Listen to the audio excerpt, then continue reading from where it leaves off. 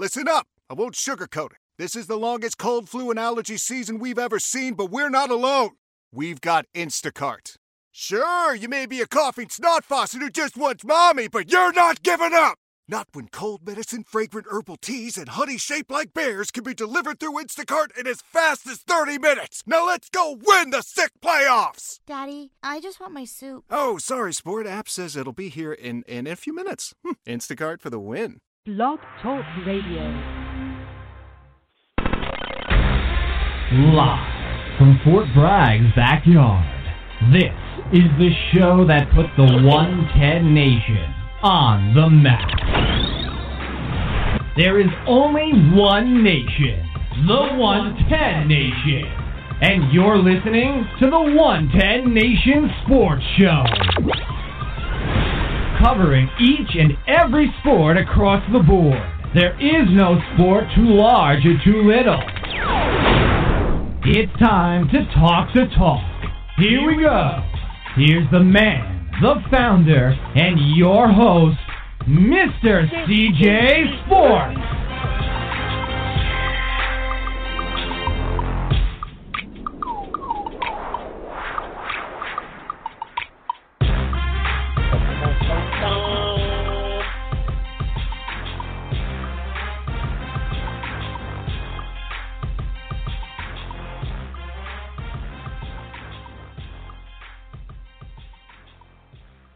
I want to welcome everybody to the 110 Nation Sports Show. I am your host, Mr. DJ Sports.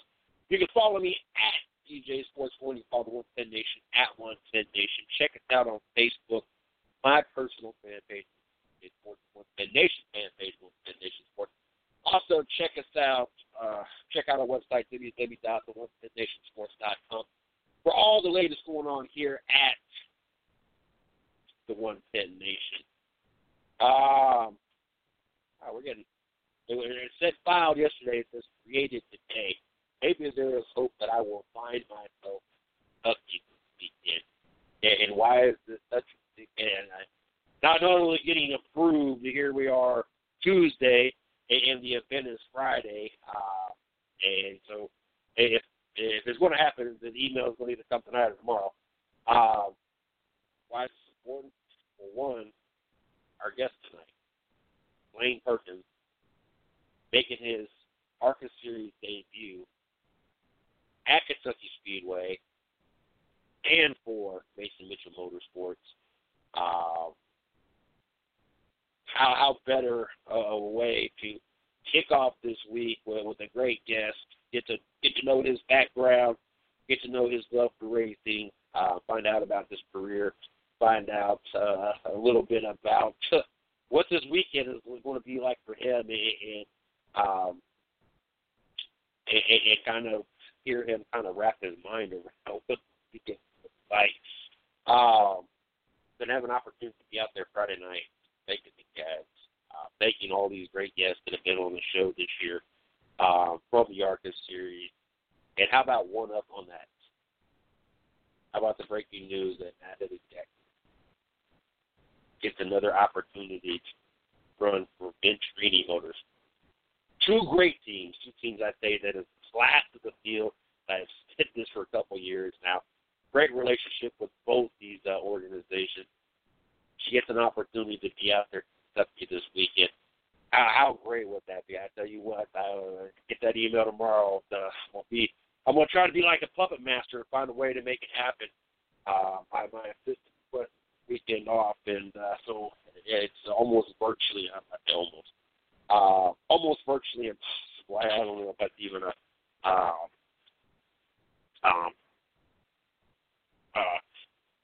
mathematically possible equation there. But get the opportunity to be out there Friday and Saturday at the Kentucky Speedway, Saturday the Xfinity Series race, more specifically Friday to take on ARCA Series drivers that will be in that field that have come on the show this year. It would be a great opportunity and something very rewarding, especially including Miss Natalie Decker that we've had on the show at least 3 days, 4 times or so this year. But congratulations to her as well for that. But we got Blaine Perkins joining us. We're going to get an opportunity to sit down with him at 9 o'clock. and get to learn a little bit about his background, his passion for racing, learn a little bit about his career, accomplishments, maybe dig up some most proudest moment stories, some most embarrassing moment stories. That's always snowblade a little bit on the personal level, and we're going to talk about this weekend, the day two, not only in the ARCA series. Superman himself, Mason. So looking forward to that. We also got Izzo joining us at 9:30. As Mike Izzo will sit down, so our connection expert, and those two will sit down and talk some hockey and get you guys caught up with the topics of the week. It's been a few weeks. As last week we didn't have the show, and then the week before that, I believe that was the following of the hurricane, and I think he was out without power. And I think the week before that is when the hurricane was actually coming in, and so he went ahead and let us know that he probably wouldn't be able to make it. So I think it's probably been a good 3 or 4 weeks, and Izzo's been in the studio, so Mike and Izzo got a lot to catch up on. So looking forward to that. I'm going to make sure that I thank Fit for Life. Guys, check them out on Facebook, Fit for Life. You can also go to our site, www.1fednationsports.com. The right-hand side, click the pretty little banner, find the location near you, 24/7, 365. Get your gym on. Clean facility, courtesy staff, everything you possibly need to want. That is Fit for Life. Also got to thank the I-95 Sports Network and Mile High Radio for rebroadcast and syndicating our shows. That's a great marketing partner and or networks. What we do grows the way we grow. So I got to thank each and every last one of them. Hallelujah and amen. About 3 weeks ago, for those that are frequent flyers here listening to the show, you know that I went to the beach, took the family, one little spew right before the kids went back to school. Almost, I think 3 weeks ago exactly today. If I remember correctly, it was at the end of the month, the 30th or the 27th, 28th when school started, so it may have been 4 weeks at this point. Left on a Tuesday, woke up Wednesday morning, there was missed calls out the wazoo, text messages, Facebook messages, pictures, you name it. There's somebody plowed over my pump at my store, and when they plowed over the pump, they took out 2 pumps. And my location is only a 4-pump location. We've been booming up until they took out our pump. And over the last 6 to 8 months, we've increased our sales by $20,000. And it's kind of the way that this was going. And somebody decided to put their car in reverse, plowed over, and take off. Well, a month later, hallelujah, we finally got, I'm not going to use the word new without put air quotes out there. So for those air quoting, finally got a new pump. It's 25 years old, and really ain't much of an upgrade from you have an operating pump in it. That's all that matters. Now we have 4 pumps, able to take care of 4 customers out there at a time. 2, today we were able to put everything off and fix it. But glad to be able to be back on 4 pumps now. Not as significant of a hit sales as I thought it was going to be, but it was enough. Really, it was kind of jabs that it don't hurt a lot, but keep hitting that midsection, it really starts to really just kind of agonize, and it becomes more and more painful. That's kind of how it was. It wasn't that bad of a hit, but it was enough that it was, right there, deep down in the side, and it just accumulated over the month period of time. But we're back to 100%. Tomorrow will be early morning. Got to get up. Got to get to work at 4 o'clock. Got to not. Every other month, got to go. Got to count the whole. Or you're talking over 100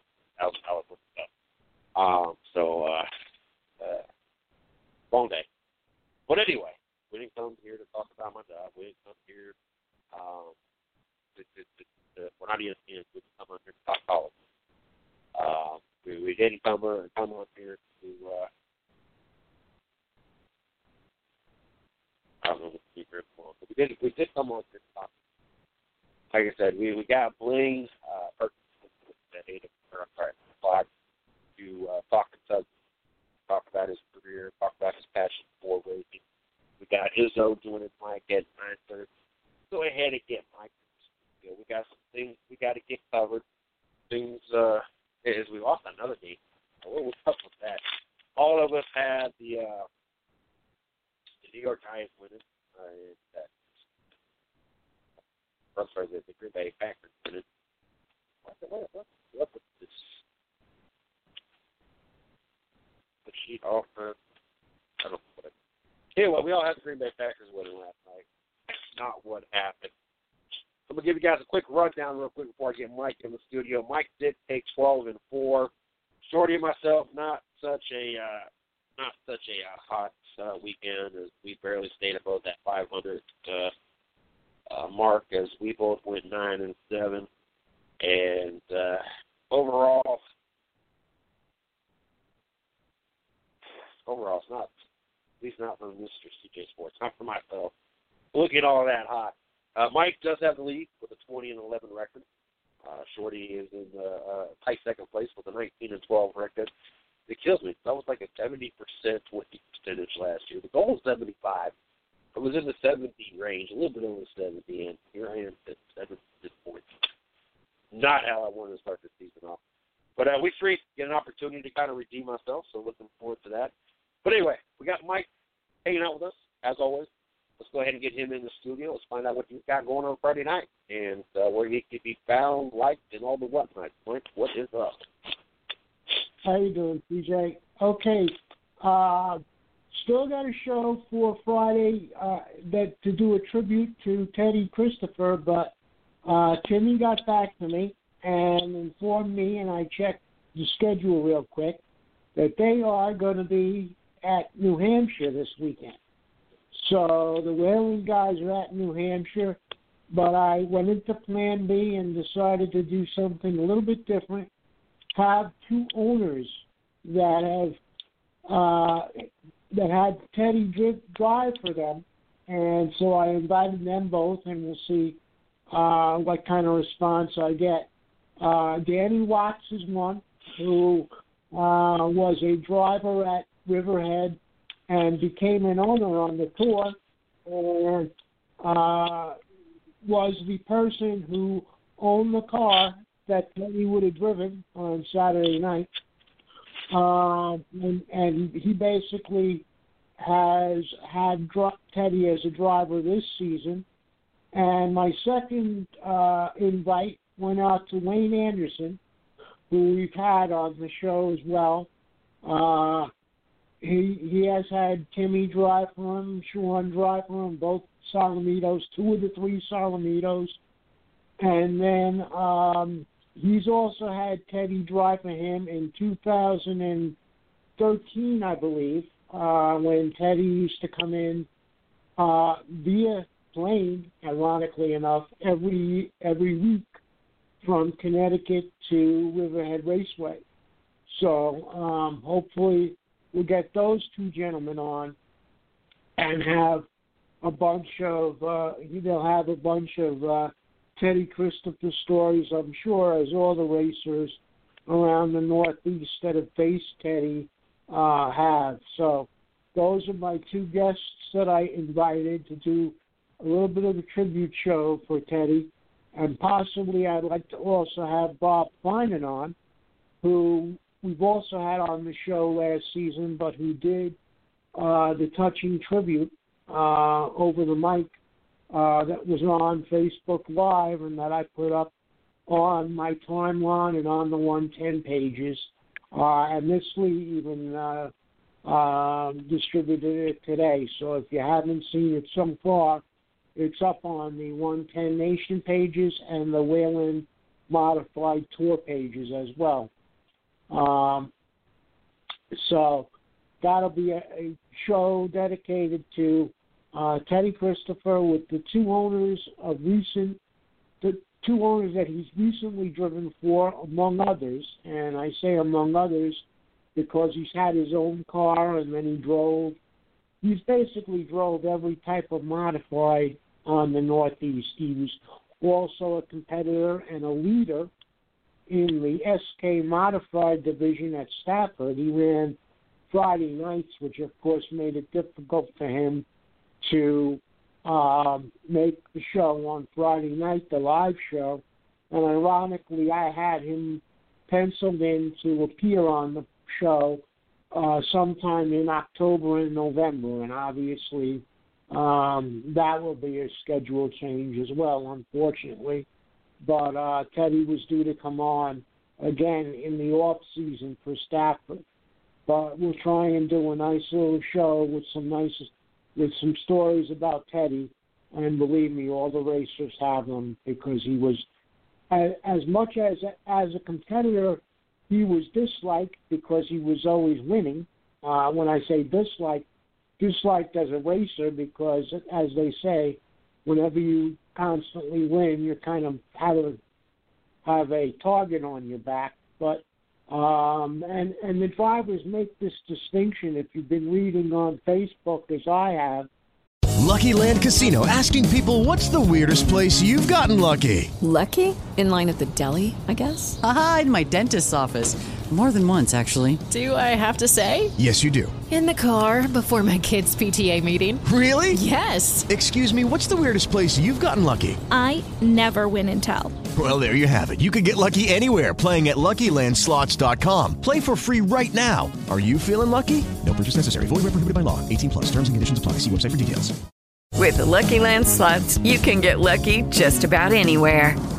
This is your captain speaking. We've got clear runway and the weather's fine, but we're just going to circle up here a while and get lucky. No, nothing like that. It's just these cash prizes add up quick. So I suggest you sit back, keep your tray table upright, and start getting lucky. Play for free at LuckyLandSlots.com. Are you feeling lucky? No purchase necessary. Void where prohibited by law. 18+ terms and conditions apply. See website for details. That there were two Teddy Christophers. There was TC the Racer, and that's the one that kind of rubbed competitors the wrong way because he was constantly winning races. Or there was Teddy Christopher, who could basically, once he was out of the car, be your best friend and really a true racer and a true companion and a fellow racer. So, like I said, there's probably two sides to all of us if we looked at it, but especially in Teddy's case. But like virtually every racer has said since Saturday, love him or hate him, Teddy Christopher will be missed. So we'll definitely have a good show on Friday night dedicated to Teddy Christopher. You can find me on my personal Facebook page, the Hot Laps with Stats pages, the 110 Nation pages, and the blog site, along with the Twitter account, my Twitter account, which is @Stats108. And again, this week I'm working on an article that will highlight the next 3 weeks coming up for the PGA Tour, which, as you remember, CJ, their season never ends. Their 2018 season, they take one break after the PGA Championship, which I believe is on October 1st this year, and then they take like a 3-week break, and the next season actually starts in November. So they're getting to be a lot like NASCAR and a lot of other sports where they go year-round, and the venues they go to, the golf courses they go to in like January are in like Hawaii and definitely sunnier climates, and so the PGA golfers are getting to be a lot like all sports, CJ. trust me when I say this, Mike, golf is nothing like any other sport. Yeah, I've heard you say that. I've heard a number of people say that. And in fact, I used to say that before my college experience writing about it. That's when as I told the fans and you on occasion on this show, that's when I got into learning more about golf than I had known previously. Yeah, I missed out on those days. It seems like a lot of people experience things they never thought they would ever experience in college. Yeah, I guess. I've heard that said by a lot of people also. Yeah. Golf would definitely be one of those things that would have to be on top of my list if I ever went to college. If it would ever happen, that would probably be I say that, but I joke. No, it's not something I'll sit and watch. I think outside of maybe Happy Gilmore, I've never watched it remotely close to any kind of golf. But I have had enough people tell me that having the opportunity to play golf is honestly one of the best times they have ever had in doing something. I would love to have the opportunity. So if you're out there and you are a golfer that likes to shoot golf, and you're in the Fort Bragg, North Carolina area, hit me up. CJ413.com. Hit me up. Yep. Take me to the golf course. I would love to have the opportunity. 18 holes with somebody. I also heard it's going to bring some, what's that, BYOB, and have a fun time. I ain't got to have BYOB. But I honestly would love to have the opportunity. Nothing against the actual sport itself. I know not in here at all. But I love it. Man, it's not that I got anything against golf. I just get watching. I would love to have the opportunity to at least once in my lifetime get on the golf course, shoot golf. Natalie Decker. What started off as like a 2-race deal, be part of this Friday night race with Bench Creek Motorsports. We driving the 55 Toyota for Core Bench Creek Motorsport. But how about that? Natalie Decker, I guess we'll be taking her from it. Yeah, I found that on the ARCA site, and I had even let Miss Lee know, and she hadn't seen it at first. But I went to the ARCA site to do some research on our guest, or our original guest, who will be on, I guess, at a later time. But what had happened was I automatically saw Natalie's story was the first thing up on the ARCA site, so I definitely posted that as well. You fans can read about that, and it's amazing, CJ. We've said, and of course, we've had her on the show. Her fan base is huge, and probably the entire state of Wisconsin. And I noticed that the minute I put it up, there was like 2 or 3 fans, and I went over and checked where they were from, and sure enough, they were from the Wisconsin area, and liking the story and so forth. And it's we've said it many times that with the way Natalie conducts herself, both I would assume in life and on the social media pages, she's becoming or has become very popular in her area, and probably before too much longer nationally as well. Well, how quickly the tide had changed here at our NFL pick after week 2. After week 1, Sporty was up 2 over us.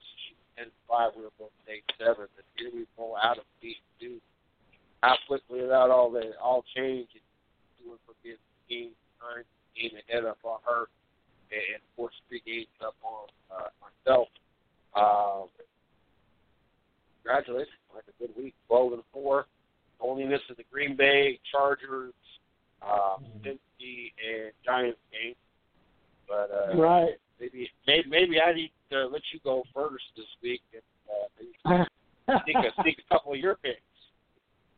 Really? I got lucky this week. I'm very surprised, and CJ, by the Giants, and of course I'm a Jet fan. We know that, unfortunately. But what surprised me about the Giants 2 weeks in a row, and you don't usually see this, especially in New York. I mean, coaches should know better. Bob McAdoo came out and knocked Eli Manning and basically blamed him for the 2 losses. And I was quite surprised at that, only because, again, growing up in New York, and coaches will tell you, and coaches will tell you, period, it's not good to knock your players or your team in print. And the fact that he basically placed the 2 losses in his lap, just, I don't know, it just surprised me, CJ. I think he should know better. Yeah, but I think there should be a lot more blame to Eli over his years anyway. But I agree. You don't throw your players underneath the bus, especially your quarterback. That you start breaking that bond. You start breaking that. You start breaking the confidence of your team captain.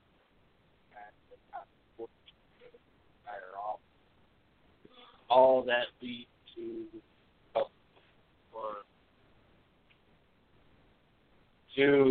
more than likely your replacement. So this escalates because this goes back to Eli is not leaving New York. We've seen Eli have some pretty rough seasons in his career with the Giants, and he's still with the Giants. Even his Super Bowl winning season, I mean, those were 9-7 phenomenal seasons of the defense, bailing them out. Defense won the championship. I'm not saying that all seasons have been bad for Eli. Don't get me wrong. That's a good season. That's a really good season. He's had probably more mediocre average seasons than really anything else. He's had a few bad seasons. And yet he's still with the same franchise. I think it would take a run of 2 or 3 years of significant falling off before I see the Giants really anything by Manning. So I'm not saying that Eli gets a pass or he should look over his shoulder or worry about it for him. But Coach Mack, you're open to the word. Might not want to up. Talking about a 2-time Super Bowl champion versus what head coach following Ed Coughlin, and you get really show the Giant Nation or the NFL that you're fit for this job, that you're going to be productive. You've had a decent time that you can coach. It's not like you inherited a scrub team. You inherited a really good team and not proven anything yet. So the only things that can come out of it start throwing by Manny, those that are new to the show, and those that have never heard me spoke. I am not an Eli fan. I do not believe that the most halftime conversation ever had, because you were part of 2 Super Bowl winning championship teams, not necessarily the league. They were having this conversation after the part of 1 with If that's the case with Brad Johnson, that's the case with Trent Dilfer. They want to conversation have it after vice versa. He was part of a team. He's City State. With like I said, they were 9-7 both years they went in, and they beat the Patriots both times. But it was the defense that carried it through the playoffs. Defense got it to the playoffs. It was the defense championship. And so it was a team thing. It was not a single player. So I'm not an Eli Manning fan. I can promise you, anybody that's going to be removed from this whole equation is not going to be Eli. Might want to tread that water. Very. Yeah, and a couple of interesting stories today. And I gave our sponsor there a plug because I was reading in SI, and I put the story up. I don't know if you saw the specific story, CJ, about states where the most people exercise, more people exercise than others. Well, Colorado, for our Mile High Radio fans, made like 4 slots in the top 4 slots. Boulder, Colorado, and then three other areas. I think Fort Collins was another. I don't remember all 4, but anyway, 4 of the top slots were held by Colorado. And then down at the very bottom, and this is what I said on the headline, if you go over to the 110 pages, you'll see it. No knock on our sponsor, but I said, I wonder if Fit for Life learned about this before they opened in North Carolina. North Carolina, CJ, is the 189th, ranks 189th in the country for where people exercise. And I know you'll probably dispute that because you're in pretty good shape. But apparently, and I don't know how they conducted this poll, SI went around the country and took a poll of how often or how dedicated, I guess, maybe people are to exercise. And like I said, Colorado was at the top, but North Carolina was 189th. So I'm not in quite as good shape. We rewind a couple of years ago when I was a very lean 255 pounds, gated weight, 400 pounds. Yeah, I can feel a little more confident. And don't get me wrong, I'm not totally out of shape.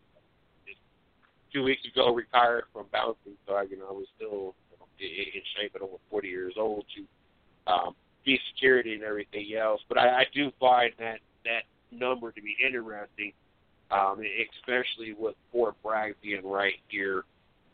There's a home in the 82nd, one of the biggest Army bases in the United States, and you're talking about, let's not count the other bases that are in North Carolina, and you're talking 189. That's just kind of, wow.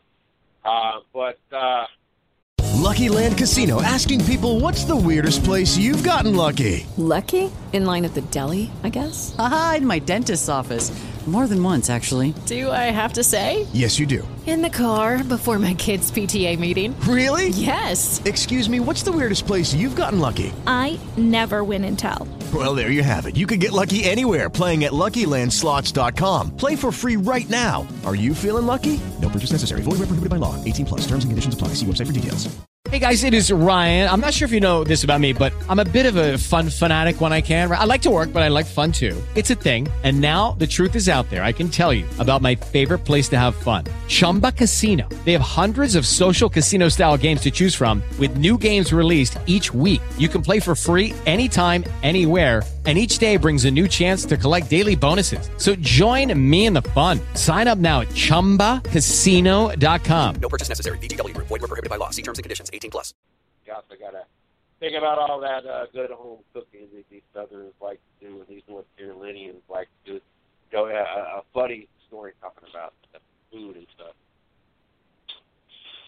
from, I don't know how many people know this, but I'm from the North. I say the North. A lot of people don't feel that Ohio's North. Well, Midwest. I don't know. I don't, when I say North, most people would just naturally assume New York and Massachusetts, that area. To me, North can't go any farther north than that part of the map in the United States before you hit the Great Lakes and you're into Canada. So to me, North, or Ohio is north, because that's that particular part of the United States. That's the farthest north you can go. But growing up in Ohio, I worked at a place called Rally's. It's the same thing as Checkers. They're sister company, brother company, whatever. And we had tea. And if you wanted your tea to be sweetened, and I don't know if it's changed in Ohio since then. I lived in Ohio. Actually lived in the state since, 96. So you're talking about 21 years now.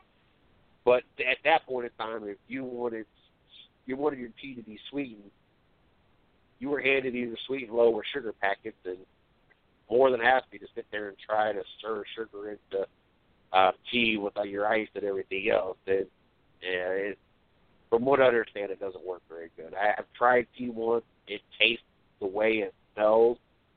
I can make the best banging sweet tea ever, as I've worked at a couple different restaurants, and it was highly requested for me to make tea every single time, even though I cannot stand the smell of it. I cannot stand the taste of it because it tastes the way it smells. As a matter of fact, when making the sweet tea, that if it splashes on me, I got to stop and go wash my hands. I don't even want to touch it. Like, I just do not have any desire when it comes to tea at all. Like, it's just one of those things that's to me. And that's just from where I'm from. It's just something we didn't drink. To move down here in the South, and everything is about sweet tea. Sweet tea with this, sweet tea with that. It's crazy. And it's funny because I always talk about people would put sweet tea in their cereal if they could. I was like, as a matter of fact, people would sit there and they would wash themselves in sweet tea. And there's these outlets off of I-95 in Smithfield, and I used to live in 4 Oak, which is about 5-10 minutes up the road from Smithfield, and I actually worked in the city of Smithfield, and they have a Bath & Body Works in Smithfield, and the outlet, and I'm in there and really just kind of wandering around. I think I was with this DJ Sports at the time. It seems like it was about that time frame. So you're talking 7-8 years ago at this point, maybe. And it might have been longer than that. I might have, I lived up there. I can't remember if I saw it when I lived up there or when we were back up at their Seer family or whatever, or it might have just been up there Christmas shopping. But walking around the Bath & Body Works, and what you know, there is sweet tea scented Bath & Body Works lotion and body wash and shower gel. I was like, are you kidding me? Like, I always said this as a joke. I didn't honestly think that anybody would ever make a lotion or a body wash or a shampoo or whatever that smelled like sweet tea. But sure enough, those Bath & Body Works, they proved me wrong. But there is one other real quick thing. We had down here in North Carolina, you got a lot of country folks, and you have conversations with like, where y'all from? Hicksville, North Carolina. I mean, where are y'all from, really? And working in the restaurant business, you pay attention to what manufacturers place on stuff, and you look on the side of a reach-in freezer, you can see the brand and where it was made and everything else. And I stopped using the joke Hicksville, North Carolina, when I found out that there's a Hicksville, Ohio. And a lot of restaurant equipment comes out of there. There's a big manufacturer, obviously, in that town. I've seen, it's stamped on several different restaurants and fast food, like reach-in coolers and sandwich stations and stuff like that. But once I saw there was a Hicksville, Ohio, I had to stop making fun of the whole "where you from?" Hicksville, North Carolina comment. But 189, I'm kind of surprised about that, just because we got the Spartan race actually coming into town next week, and like I said, we got the 82nd right here. I know that the standards of the military have changed, and now they got the stress card and everything else. Heaven forbid you break a sweat, you don't get your personal space or anything else. But I can remember when I was in 82nd, it was it was running. I remember we weren't even 82nd. I was just, I was in Colorado. I was on the other side of the flag. And even when we ran every single day. And it was like 3 or 4 miles on Monday. And it might just be a mile or two on Tuesday, because then it's the rest of your body you do. Then Wednesday, you might do 2 or 3 miles, but you're doing the rest of your body. Thursday might be a light day or whatever. And then Friday, that's that 5 to 7, maybe 8-mile run. And being here in North Carolina, there's not a lot of hills in this area, so they make sure that they find any little ramp going up to a building that has steps going down, or a ramp going back down the other side. You're going up down those ramps, or they're finding any possible bump in the road that you make it more difficult for you. And so I find it interesting. And kind of, I'm not going to say interesting, I find it more surprising that North Carolina, especially this area, is rated so low when it comes to exercise, especially knowing the magnitude of Fort Bragg and being how I spent most of my duty at Fort Bragg, and knowing how serious they used to at least take it, and how big PT is in their daily routine, to find out that North Carolina was so low. Yeah, it kind of surprised me too, and I was looking for, different areas just to see, knowing obviously that we would use it on the show. I wanted to see where everybody, or a couple of places ranked, and obviously Colorado stuck out to me. And of course, I would look, because of you, at North Carolina, and then I didn't see exactly where Georgia ranked, but and New York, you see a lot of people that are into jogging as well. So, but that surprised me with North Carolina as well. No, I guess it is. So we ain't got a lot of time to jump into a whole lot of topics tonight. So I want to give you an opportunity, Mike, to go around the sports world, so we can hit on a couple of topics and still try to get as many of the topics in that's been shared today on our fan page. Okay, sure, CJ, and I can even combine 2 of them. This was a bad week to have the surname of Elliott, I guess, because Ezekiel Elliott and his coach will be sitting down, according to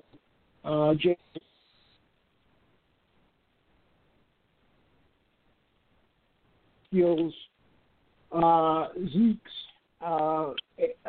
performance in Week 2 against the Broncos. That was a story that came up this morning. This afternoon, not a half hour before the show, I go, as is my habit at this point, over to NASCAR.com to look and see if anything's new on the suspension front, because I figured you were going to ask me, or I was going to bring it up in some manner, shape, or form, and not thinking that probably I'll wait till Thursday, Wednesday.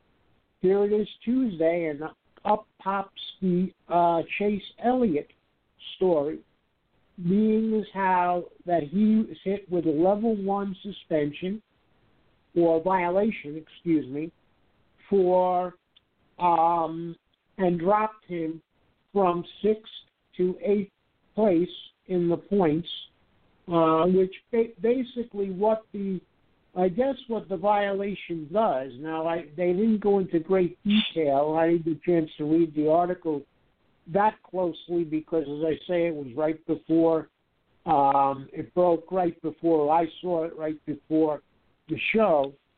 But basically what happened is, like I say, he got dropped 2 places in the points, which also virtually, to me, would wipe out the. And we made the statement last night, CJ, that he finally won a stage. Everybody was waiting for him to do either win a race or a stage or show some life, and he won the second stage on Sunday. But that violation and the drop in points basically, to me, negated that stage win. So right then and there, that's eliminated for him. So very interesting, and to see what happens, with the rest of the playoffs. Now, obviously, 8th in points, he's still, in the top 10, but it'll be interesting to see how that affects the whole team, if any, if they indeed let it affect them, and how it will affect them the rest of the way. This whole Ezekiel Elliott thing is crazy to me, because going into the season, you're sitting there thinking to yourself, well, what are the Cowboys going to do without Ezekiel Elliott? He's a big part of this offense. It is a big part to why they went 13-3. They can't afford to have him suspended at all. And granted, if he's going to be suspended for any amount of games, he wanted to be the first part of the season. But, the thought process and logically, Dallas can't afford it. But now, as we look back at the first 2 weeks, now you sit there and think to yourself, you know what, maybe you should have went ahead and served the started suspension. Because now, at some point, possibly, he's still got a pension, and you're talking a 60-yard, I think, yard performance, 7-yard performance in week 1, and 8-yard performance in week 2 really adds up to still his squat, and yet there's a possibility you still got to serve a suspension on top of having horrible outings in week 1 and week 2. It's just crazy going into the season, and before you hit week 1, what the thought process is. Then you actually watch week 1 and week 2 and see the stat line and see how he performs, and how you really kind of have a whole different outlook to, did the Dallas Cowboys and Ezekiel Elliott go about this the right way? Was this really the smartest thing for them to drag this out? Possibly now at this point, having horrible start season, you're 1-1, and your star running back's not even got 75 yards to game. And it's just amazing how quickly things evolve and how quickly you look at things differently. Yeah, it's puzzling to me, CJ. One of the things that I've listened to enough, interviews and conversations, as we call them, to think that, it's a very hard thing unless it's painfully obvious in terms of effort. I mean, how do you gauge effort in any sport, really? Can effort be, seen? I mean, yes, in some cases when you have a good game, yes, it's like, wow, you were really good. But even if, someone is hurting, or I'm not saying Ezekiel Elliott was injured by any stretch, but anything like that. But I've heard it said so many times about effort that it's very hard to gauge how hard a person is trying on the field. I'm not saying, Ezekiel Elliott's capable of much more, but I mean, how do you know if that was just one bad game for him, or if he was truly dogging it, or a lack of effort? To me, that's very hard to to say, and then for a coach to come out and say, Zeke and I are going to have a talk. I mean, actually, it was streamed on ESPN over the story that he sat down in a press conference and said, we're definitely going to sit down with Zeke and talk to him about his performance on Sunday. And that, again, to me, similar to the Giants coach, it's very, very difficult to come out in public and say that to me. And you don't want to lose. It is Ryan here, and I have a question for you. What do you do when you win? Like, are you a fist pumper, a woohooer, a hand clapper, a high fiver? I kind of like the high five, but if you want to hone in on those winning moves, check out Chumba Casino. At ChumbaCasino.com, choose from hundreds of social casino-style games for your chance to redeem serious cash prizes. There are new game releases weekly, plus free daily bonuses. So don't wait. Start having the most fun ever at ChumbaCasino.com. No purchase necessary. VGW. Void where prohibited by law. See terms and conditions. 18+. Mentally lose your star players, and it had me scratching my head because I've heard a specific thing in terms of physical effort. I mean, if you're not in the man's body, how you basically gauge that or can tell that he's not giving his best effort unless he's laying down on the field with nobody touching him or nobody tackling him. It's just very, very. To me, it's very, very difficult to quantify. I don't know. Maybe these coaches know something I don't, which I'm sure they do. But it just, to me as a fan, it's very, very difficult to say, like on a television screen or whatever. Oh, he's not trying. That's the effort is very hard to gauge to me when you're not actually in the game.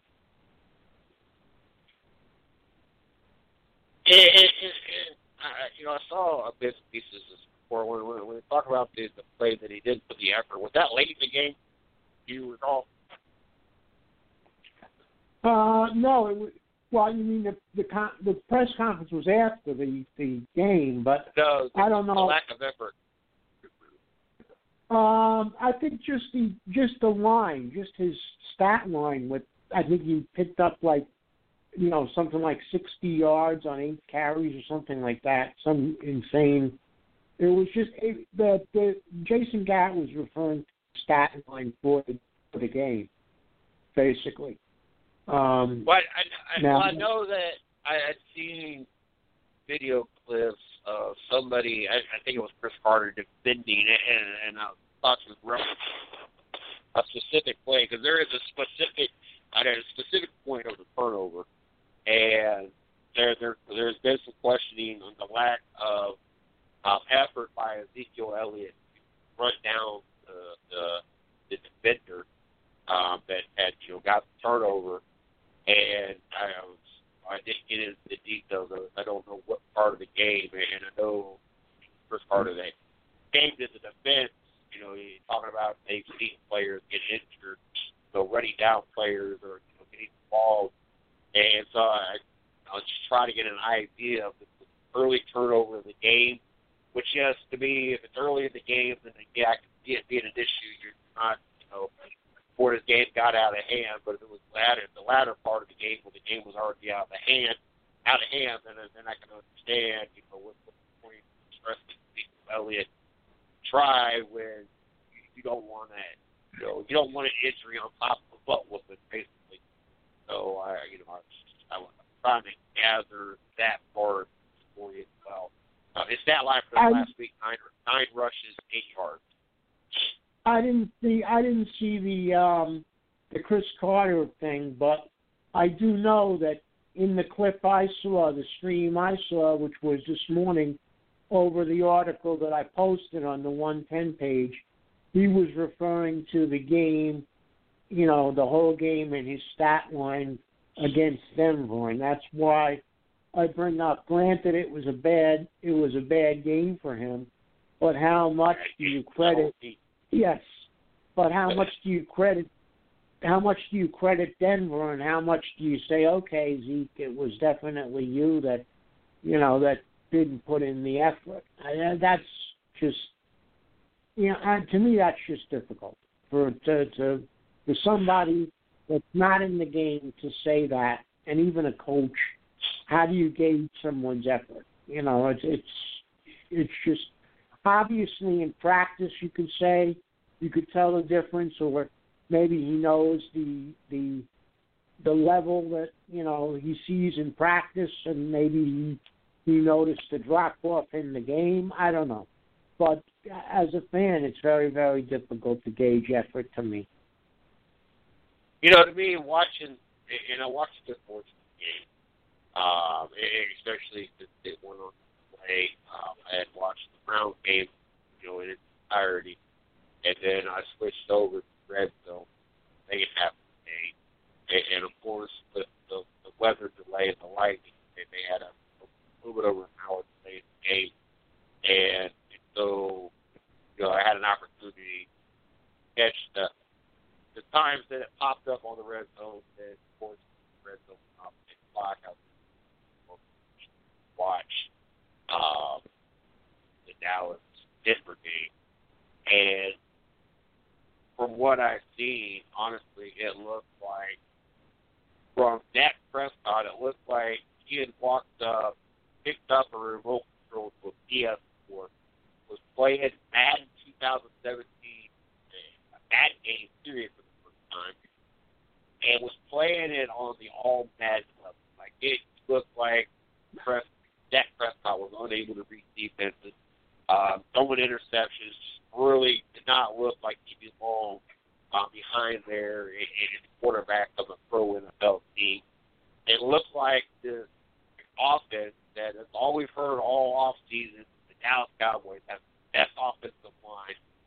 And it looked like they had brought the practice squad versus the actual offensive line.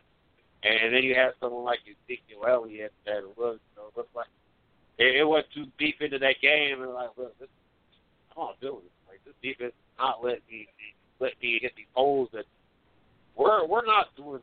That's all the effort I'm doing. That's kind of what I got out of the game. So they can say what they want to say about Ezekiel Elliott and all this, and I'm not trying to convince them. Don't get me wrong, but this was an entire team. You allow the Broncos to score 42 points on you.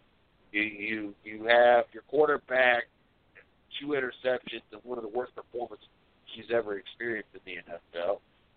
You have a running back that was in contention to lead the league in rushing, or did lead the league in rushing, OMVP or MVP, whatever the case was, rookie of the year, whatever he was.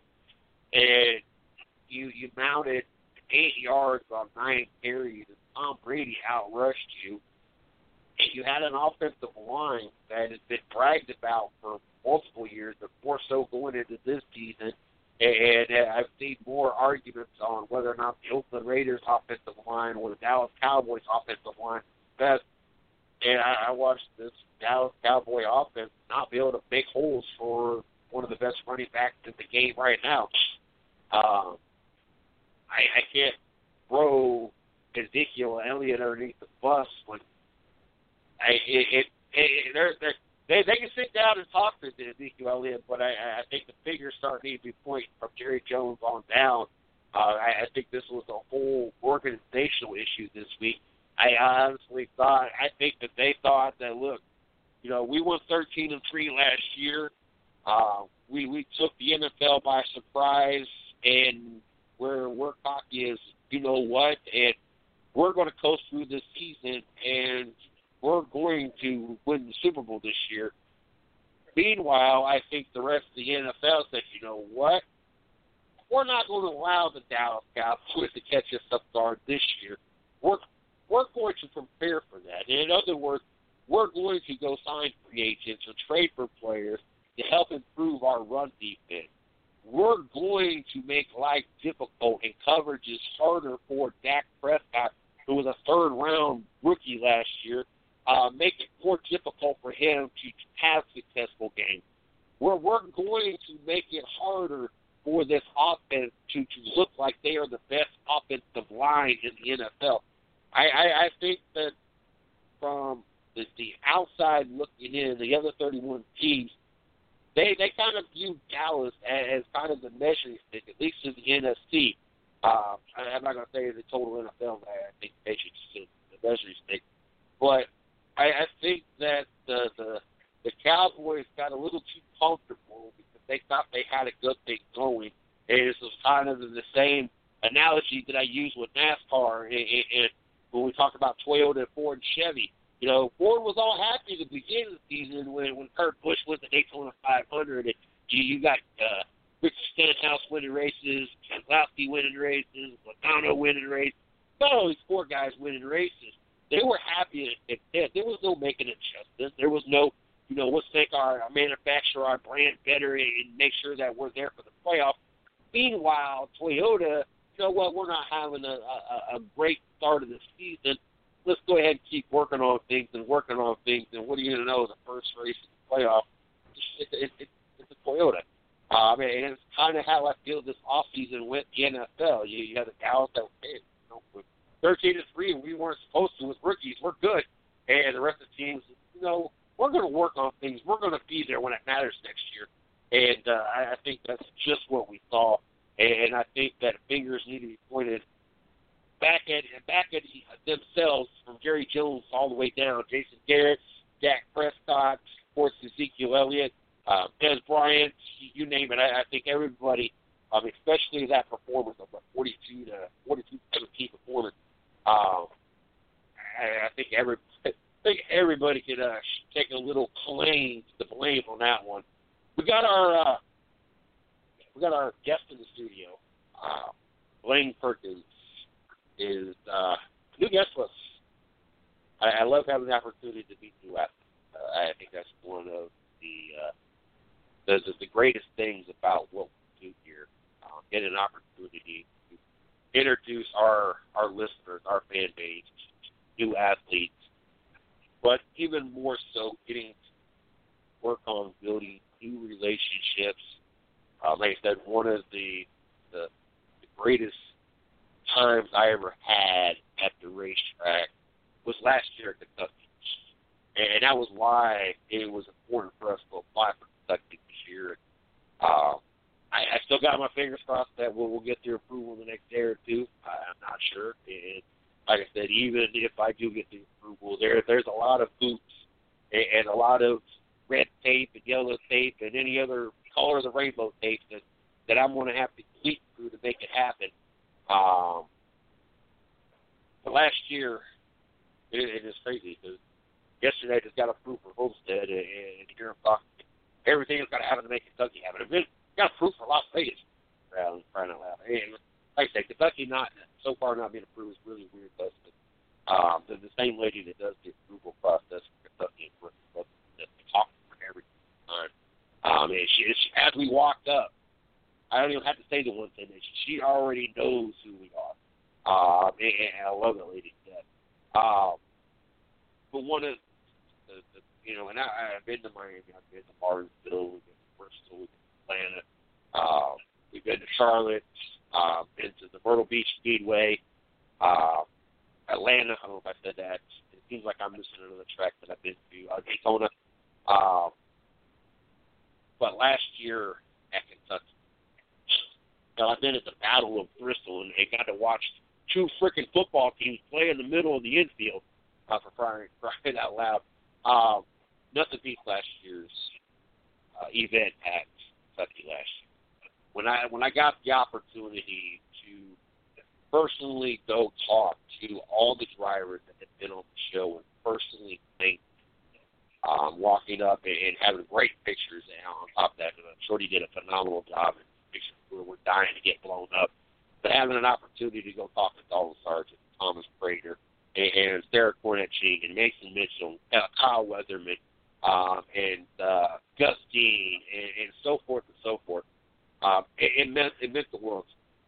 Not only to have a chance to talk to these people, but to personally take the time to thank these people. Not just thank you over the radio, not just thank you over social media, but to take the time to personally thank you. Well, it means a lot. And so fingers crossed that it still happens. But we get an opportunity tonight meet Blaine, find out where he's from, what got him into racing, so some of the highs and lows of his career, and get an opportunity to know what it's like, what the build-up is this weekend, and making your ARCA Series debut in what I feel is one of two of the best teams in all of ARCA. And I've been preaching this for a couple of years now. Basically, Mitchell Motorsports and Sports Events 3D Motorsports, to me, by far, hands down, the best organization in ARCA. I don't want to take anything away from any other guests we've had, from Thor Motorsports, Thomas Prater runs for himself. We've had many, many different organizations the drivers come on, but week in and week out, these two organizations just seem to never stop impressing me. And to get an opportunity to talk to someone and to get their opportunity to not only make their debut in the ARCA Series this weekend at a phenomenal track, but with Mason Mitchell Motorsports. And looking forward to having this conversation. I hate using the word. It don't feel like it. It feels like it's a run-of-the-mill conversation. But without any further delay, let's go ahead and get him in the studio tonight. Blaine, thanks for joining us tonight. How are you doing tonight? I'm doing great tonight. Thanks for having me on tonight. Yes, sir. Yes, sir. Before we jump into this, I always like to give our guests an opportunity to plug themselves. Whether it be social media, Facebook, Twitter, Instagram, Snapchat, whatever you use to interact and communicate with your fans and the listeners out there. Also, team site, personal site, sponsors, anything you want to throw out there. That way the listeners not only can keep up with you in the 2017, but also moving forward with your career. Yeah, definitely. I mean, you can keep up with me on my social medias, Instagram and Facebook at Blaine Perkins Racing. Those are the main ones we keep up to date. We don't have a current website right now, but we post weekly about our finishes and upcoming races. So it'll keep you guys up to date with what I'm doing as a driver, and we'll definitely keep that up to date for everybody. Hello, it is Ryan, and we could all use an extra bright spot in our day, couldn't we? Just to make up for things like sitting in traffic, doing the dishes, counting your steps, all the mundane stuff. That is why I'm such a big fan of Chumba Casino. Chumba Casino has all your favorite social casino-style games that you can play for free anytime, anywhere with daily bonuses. That should brighten your day a little. Actually, a lot. So sign up now at ChumbaCasino.com. That's ChumbaCasino.com. No purchase necessary. VGW Group. Void where prohibited by law. See terms and conditions. 18+. Lucky Land Casino, asking people, what's the weirdest place you've gotten lucky? Lucky? In line at the deli, I guess? Aha, in my dentist's office. More than once, actually. Do I have to say? Yes, you do. In the car before my kids' PTA meeting. Really? Yes. Excuse me, what's the weirdest place you've gotten lucky? I never win and tell. Well, there you have it. You can get lucky anywhere, playing at LuckyLandSlots.com. Play for free right now. Are you feeling lucky? No purchase necessary. Void where prohibited by law. 18+. Terms and conditions apply. See website for details. I always like to build up to what eventually we're going to build up to Kentucky. But I always like to take a trip down memory lane. It's always interesting to me. And it's always interesting to know how old everybody got into the sport and how they got into the sport. And it's really mind-blowing to me. I've had an opportunity. I fathered one child, and I helped raise the other children. And if you hear drivers talking about going into the car 4, 5, 6, 7 years old, always blows my mind because I have probably, I know I have one of the smartest daughters in the world. She's grade A honor student, principal this and everything else, 4-point whatever.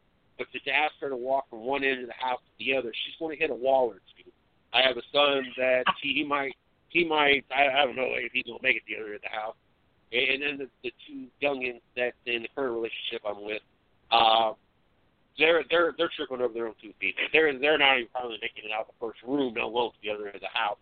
So to hear stories of young athletes getting into the sport, especially racing, and getting behind the wheels just blows my mind because I've helped raise 4 kids that the 19-year-old daughter at this point, I don't even know if I want her behind the wheels at this point, let alone out there racing with everybody else.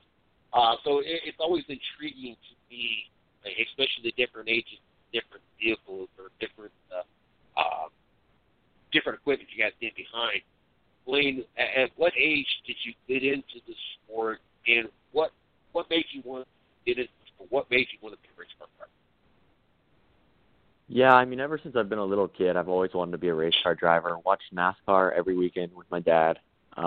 Just always been a big family thing. My dad was never a racer. Nobody in my family ever raced. It was just something we all did for fun to watch. And then once I was about 8 years old, I started getting into some go-karts, just like at the local little indoor go-kart tracks with my dad and having fun with a bunch of his friends, and started getting pretty good at it. So when I was about 10, I got my first go-kart, and that's when I started racing go-karts for about a year or two. And then over time, I started moving up the divisions in the Bandolero series, which I ran for about 2 years, and then into the Legend series. And then we made our, I think I was 14 when I made my stock car debut, which was about 3 years ago now. And now we're looking at our ARCA debut this weekend with Mason, and it's pretty amazing how much we've come over just 7 years of racing.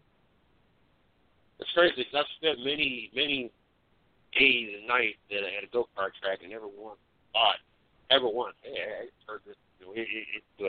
I don't even know if they raced like that back in my day. We're talking 30 years ago now. 32 years ago at this point, to start racing 8 years old for me. I don't know if they had go-kart racing leagues back then or not. At what point did you realize that, look, this is something I could be really good at? This is something, not just a hobby, not just something maybe I'm good at, but something that I make a career at, or at least I feel that I'm going to make a career out of this. At what point did that bulb go, that light bulb turn on, and you realize this is it. This is what I'm going to make a career doing? Yeah, definitely. I mean, ever since the first time I stepped in a race car, that was always my dream, to become a race car driver. But I think the real first time I thought I had a good chance at this was when I was 14, and I became the youngest winner at Irwindale Speedway in a late model, and that was just a big moment in my career. I mean, I beat the best of the best, and Irwindale's had stout competition week in and week out, and we went out there and we won that race, and that really turned my career around, and that's when I kind of felt that I could do this for a living. Now, I didn't have quite the busy life as a race car driver does. I played sports. I played baseball. I played football, but they're seasonal. It's not like racing, which is almost year-round. And you live in certain states like Florida, it basically is year-round. When I was in high school, I was in ROTC and joined the military, and I never felt that I had enough time. I even had, basically a full-time job while I was there. I worked for hours while I was on top of that. I always felt that I never had enough time. Looking back, I really had plenty of time. I just really did manage my time well. Growing up, being a race car driver, it's not just it's not like Little League ball where you show up for an hour or two on Tuesday and Thursday night, practice a little bit, then show up Saturday and play a game, and that's it. There's more to that. There's getting to know your car. There's getting to work on your car. There's practice. There's qualifying. There's going to the track. There's a lot more to it. How is it as a kid growing up trying to balance the school, the social life, the racing career? How difficult is it, and how tough at times is it to stay focused on looking at the bigger picture, especially being so young? Yeah, no, definitely. I mean, it's a big balance.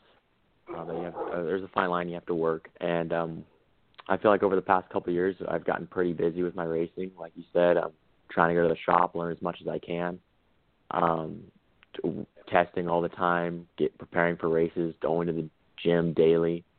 I mean, it's every day, whether it's just your diet or your workout or whatever it is, you're preparing for your next race. So that's really when we decided we thought it'd be best to start the homeschooling. It just kind of helped free up my schedule. And with the schedule being just a little bit more,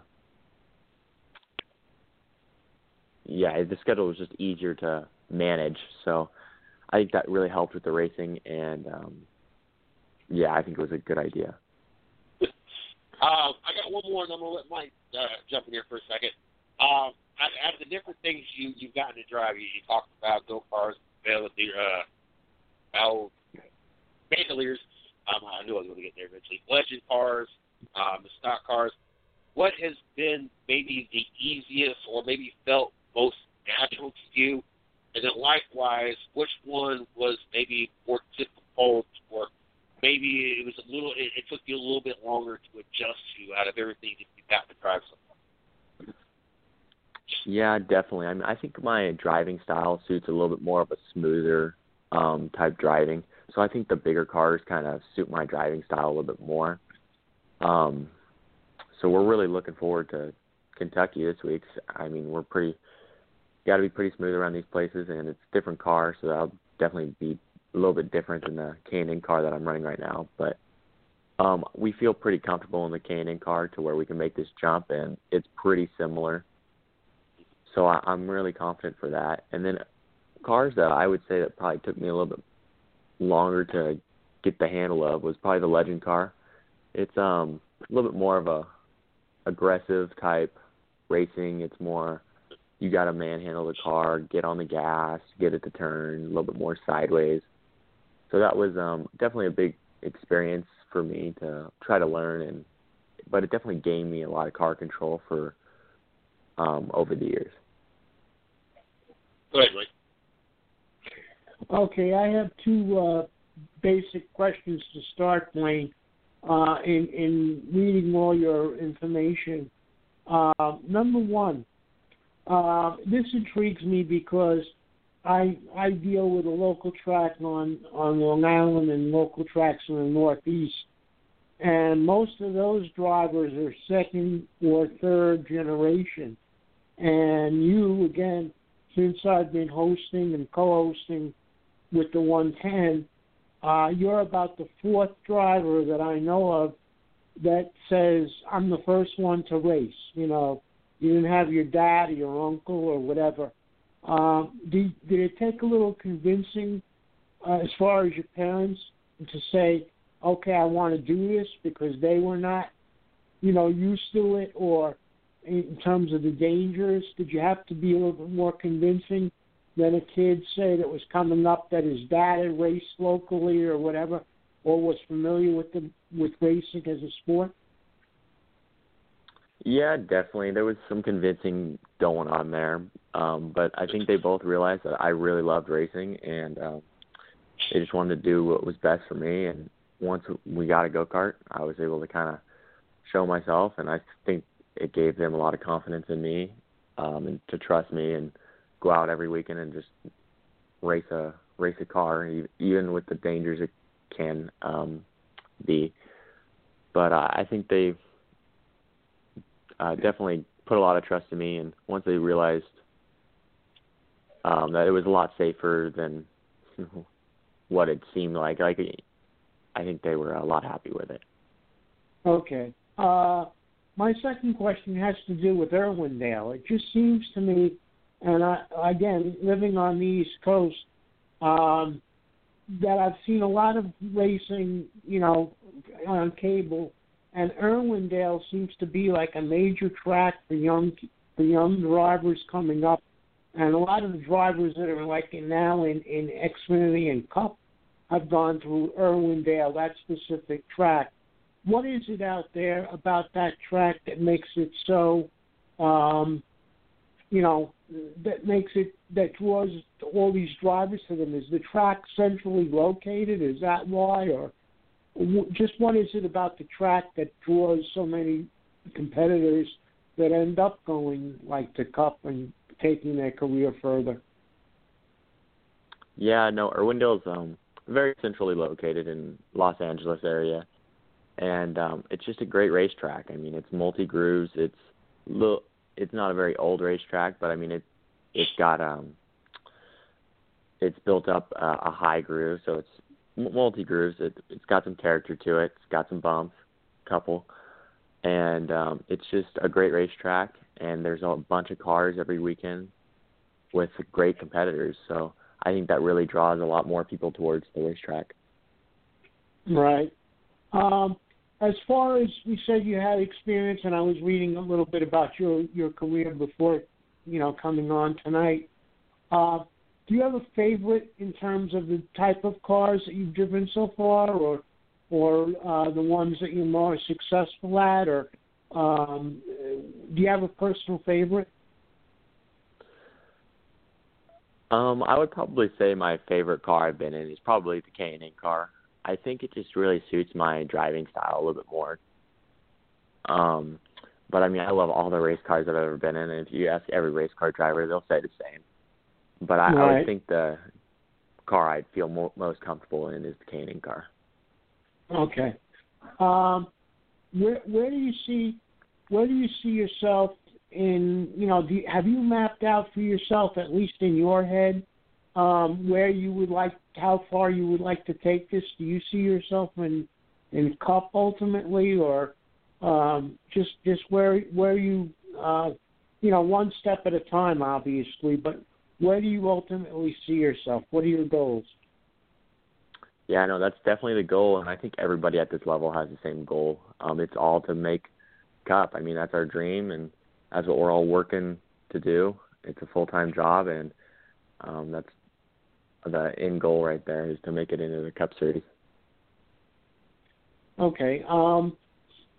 As far as, do you have one of all the tracks you've been at? Do you have one that you're most comfortable at or most successful at? And following that line of questioning, what the track that you're going to this week, is there one that you've driven on that's like similar to where you're going to be making your ARCA debut this week?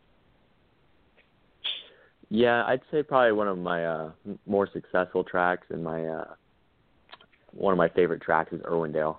I've kind of the first big half mile I went on, and on the West Coast there isn't a bunch of big tracks, so Kentucky's going to be a big step from going to mainly half miles, which is what we run in the West.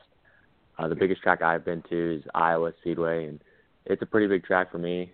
It was definitely an eye-opener when I went there last year for the first time. But going there again this time, we felt pretty confident, and think we're ready to take the next step and go to Kentucky and try out these mile and a halves. Mike, great. Mike kind of stole one of the questions. I was going to ask you if there was any tracks relatively close to the Kentucky track. So you've not half a mile other than Iowa, really nothing close to Kentucky. And I've gone to Kentucky the last 3 or 4 years now, and it's a high speed mile and a half. That makes me ask this: why Kentucky? Was it just happened that there was an open ride and sponsorship all lined up, or is there a specific reason that Kentucky was a track that you debuted at? Yeah, no, it's definitely kind of a good situation. Mason called us. I mean, we've been in touch with Mason for a while now, and always trying to see if our schedules would match for a race, just to make a debut in the ARCA Series. And this weekend just kind of seemed to fit very well. And it's pretty cool to come back here to Kentucky and to make my first debut in the series and on a mile and a half racetrack. I actually ran the Bandolero Nationals here about 5 or 6 years ago, so it's pretty funny. That's kind of where it all started, and we're back here again. But it's pretty cool, and I'm looking forward to getting on the track tomorrow. Now, have you had an opportunity to even get into the ARCA Series or even Mason's car yet? Or tomorrow when you get on the track, is this all going to be brand spanking new? Not only being in Mason's car for the first time, but really being in an ARCA car first time as well? Yeah, no, it's going to be a lot of first times tomorrow. Never been in an ARCA car. I just sat in it for about 5 minutes earlier this morning. But I think we're ready for it, and as a team, I think we're excited to see how we do. And Every fan knows the right player in the right position can be a game changer. Put LifeLock between your identity and identity thieves to monitor and alert you to threats you could miss. Plus, with a U.S.-based restoration specialist on your team, you won't have to face drained accounts, fraudulent loans, or other losses from identity theft alone. All backed by the LifeLock $1 Million Protection Package. Change the game on identity theft. Save up to 25% your first year at LifeLock.com/aware. So, you've got an idea for a business. The store of your dreams. There's just one thing to figure out. Everything. That's why Shopify's all-in-one commerce platform makes it easy to sell online, in person, and everywhere else. Sell on social media. Source products with an app to get that first sale feeling. It's the only solution that gives you everything you need to sell everywhere you want. So when you're ready to bring your idea to life, power it up with Shopify. Sign up for a $1 per month trial period at shopify.com/listen. We're just really excited to learn a lot tomorrow in practice and take it towards race day on Friday. What's it like to have an opportunity to drive for someone like Basil? I got an opportunity. The first time we had him on the show was right before he won his championship. He came on the weekend before he won the championship. I think he only had to finish like 35th. They basically start the car and he won. He had the points locked up. And we've had him on multiple times since then. And I got an opportunity to talk to him last year while I was at Kentucky. I have a lot of respect for Mason, what he's been able to accomplish at such a young age. There's not a lot of young people out there that know what they want to do or are able to do what they want to do and have that determination and make it happen. Mason has, being a young driver and seeing someone, I think now probably about 23-ish at this point now, seeing someone like that and the determination and the motivation, what's that like for a young driver coming up and seeing someone like Mason and what he's doing for the sport and what he's doing to help young drivers get into, get an opportunity to be out there like yourself next weekend. And what does it do for you personally? Like, does it change his thought process at all, or does it make you want to do things any different, being someone like and being able to be around someone like Mason? Yeah, definitely. I mean, it's an honor to drive for Mason this weekend. He's done so much for not only the series, driving, but now becoming an owner in the series. I mean, he's done a lot over the past few years, and to do it at such a young age, I mean, it's pretty amazing to see what he's accomplished. Being one of the top teams now in ARCA week in and week out. And it's pretty amazing to see with the drivers he does it. I mean, he brings in a lot of first-time drivers. I don't think they had a full-time driver this year, just a lot of different drivers looking to run. Just trying to give everybody a shot and see what they have. And it's definitely great. Mason's a great person. It's awesome to see what he's done for the series. And it's just really made all drivers extremely excited to run for him. I have one other thing, Blaine. I had just one other thing, Blaine. It occurred to me too, and that would have been my last question. Was because it's your first time, in an ARCA car and running for Mason. Do you sit down with the team a little bit extra, and do you go over like how to communicate with them, and do they ask you more than someone they're familiar with, the way you like things, the way they like things, etc.? Do you have to, sort of like map out your strategy a little differently when you've never raced for them before and it's your first time in the car? Yeah, definitely. Before the practice goes off tomorrow, we'll have a big sit down and just kind of get to know each other, see what we like as a team and as a driver, and we can fix it. We have plenty of time just to work on radio communications or what to do when I come in the pits or any little fixes we need to do. So we have plenty of time to get that all sorted out and be ready for Friday. Right. Well, congratulations and good luck. Thank you. Getting on the track tomorrow, what is your game plan? What is the first thing that you are going to focus on when you get out there on the track? Yeah, it's definitely going to just be aware. It's a new car. It's a new track. It's a big track. Just get up to speed at my own pace.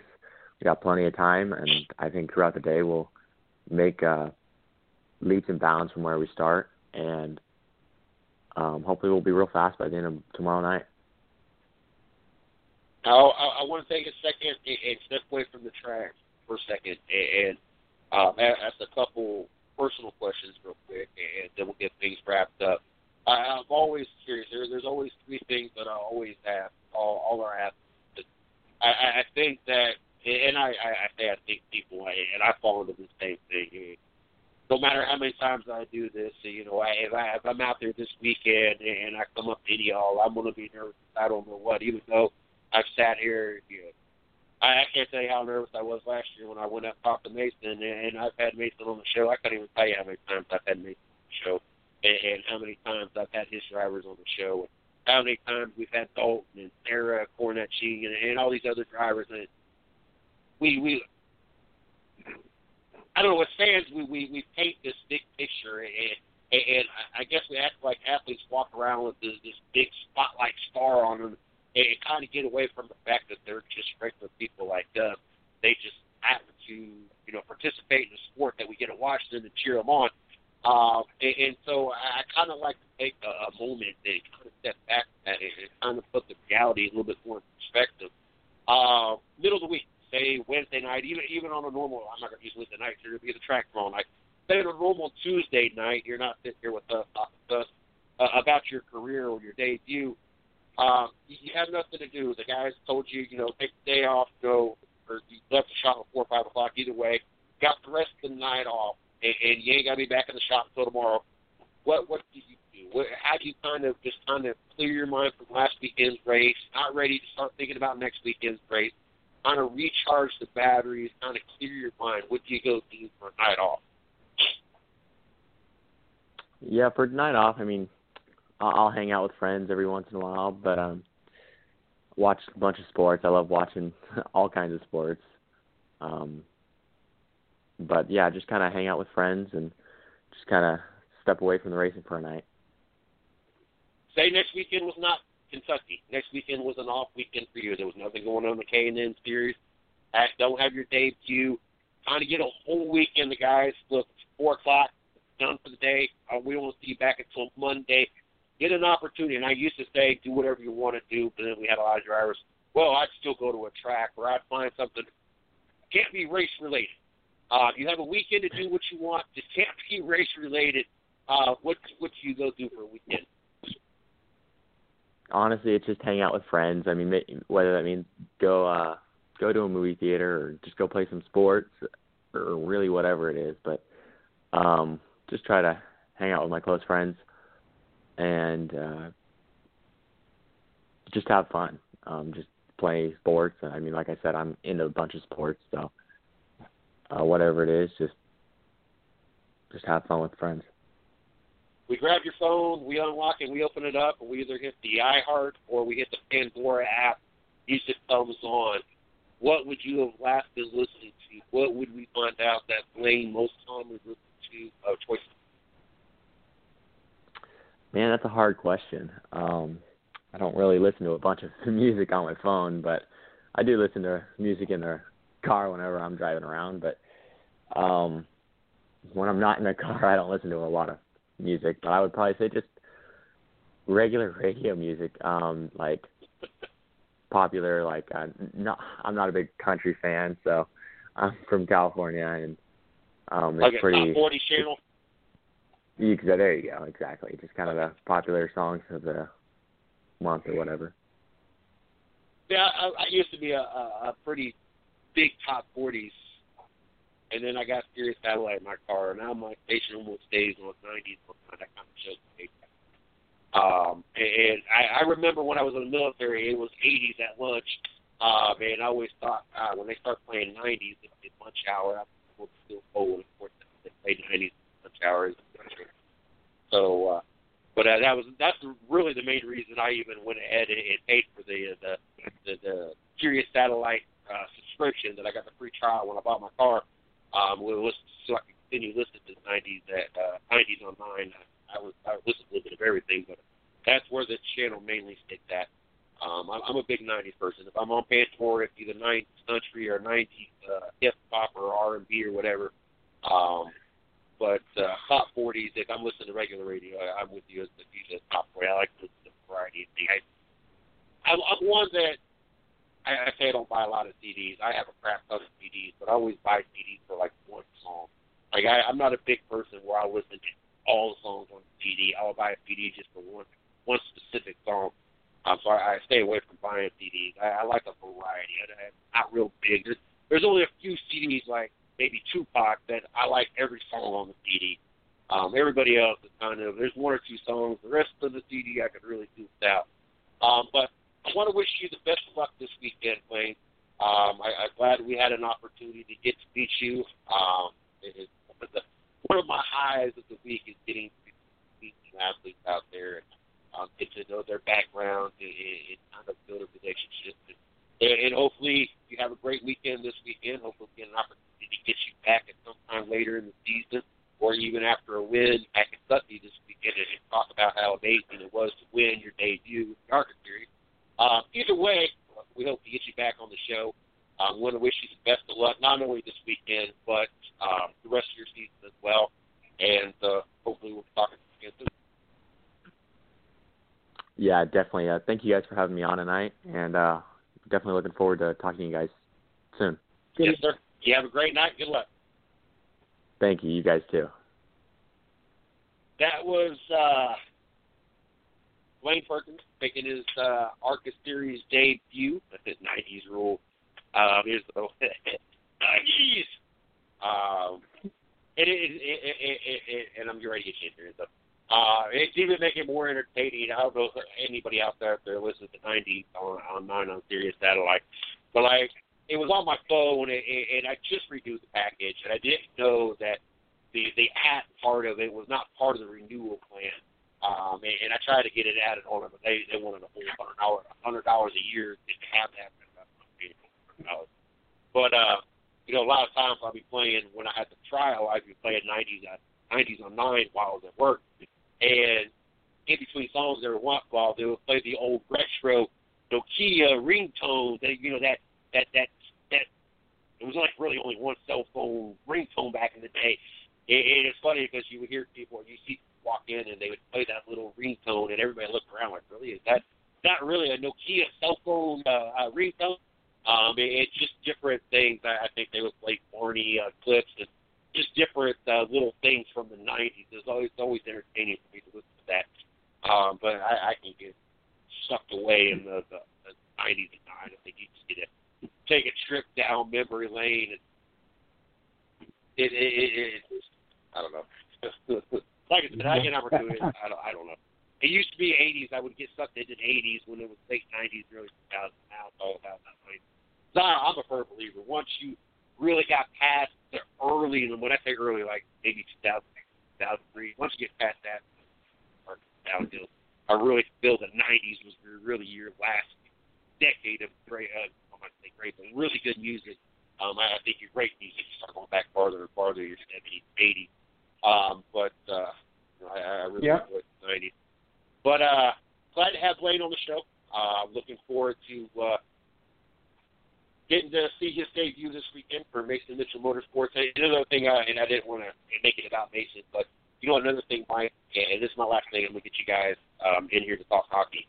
Another thing that really impressed me about me, you know, when Blaine brought up the fact that he brings a lot of first-time drivers in there, and you know, a lot of drivers get their debut in Arca Series in Mason's car. That part right there stuck out to me. To know that this man is willing to put hundreds of thousands of dollars on the line for people he doesn't really know. And you might have had a few conversations, you might have crossed paths in the track, but it's not like your boys. It's not like you grew up. It's not like someone that you signed to a year-long contract that's your future of your organization. You know, they've had, Blaine talked about, they've had conversations, they had phone calls, They just couldn't get things to line up until Kentucky. And Mason's had many drivers make their debut in his cars. So to have someone that is willing to sacrifice so much financially, not to mention the man hours that he puts in, the man hours the rest of the team puts in, to give people these opportunities that he doesn't really necessarily know more than crossing casual conversations on the phone. Now, some of them he knows a little bit better than that, but some of them, that's simply to the extent that he knows them. That speaks a lot of somebody. I don't want anybody driving my car, and my car is only like a $12,000 car. I couldn't imagine saying, you know what, this is the first time you've ever been in an ARCA Series car, so this is the first time you've probably ever traveled at 150, 170 miles an hour around a track with 30 other people out there beating and banging. But you know what? I got you. Go ahead. No problem. I got no worries. I got all the confidence in the world. Yeah, I don't know if I got that. I don't know if I got that in me. As I've had my car for about 3 months now and Shorty's drove it one time. That tells you the confidence I have when it comes to my car. But anyway, let me get Izzo in the studio. I'm going to let you guys catch up. You guys got a lot of hockey to catch up on. And I always feel like the odd third wheel because when it comes to hockey, I might as well be talking golf and tennis as well. I don't. So I'm going to get you guys, I'm going to get Izzo in the studio. Izzo, I'm glad to have you back. I'm glad to know that you're safe. I hope everybody in your family is safe. I hope that the hurricane did not affect you guys dramatically. I don't know what extreme or any damage was, but hopefully if there was any, it was very minimum.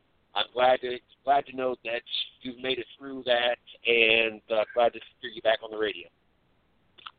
Well, it's good to be back, Jay. I would have to say lucky is an understated and underrated word for us, really. Luckily, we suffered no water damage. We do live in a cul-de-sac, so we're at the end of the cul-de-sac. So where our house is, how the house was built, it was kind of built on a very minimal, very, very small hill. So the water did come up about 10 feet from the house until we opened up the fence along the one of the main roadways and everything, because all the houses on our block pretty much flooded, almost everything under 3 inches. So, I mean, skating around town this past week has been really eye-opening for me, because me being from the north, I'm just used to blizzards, man. Like, I've never seen so much water in my life. But, you know, most of all of our family here has made it through okay without any kind of significant damage. I did have family in Florida, I'm sorry, for Hurricane Irma and everything like that. Most of my family had evacuated. Some of them had stayed, but they had made it through okay. They are still without power and everything like that. But it is pretty cool for that portion of the family. My little cousin is a running back for the University of Nevada. So they were at the game this past week, as, you know, cleanup is, you know, pretty much progressed there. Cleanup is still progressing here.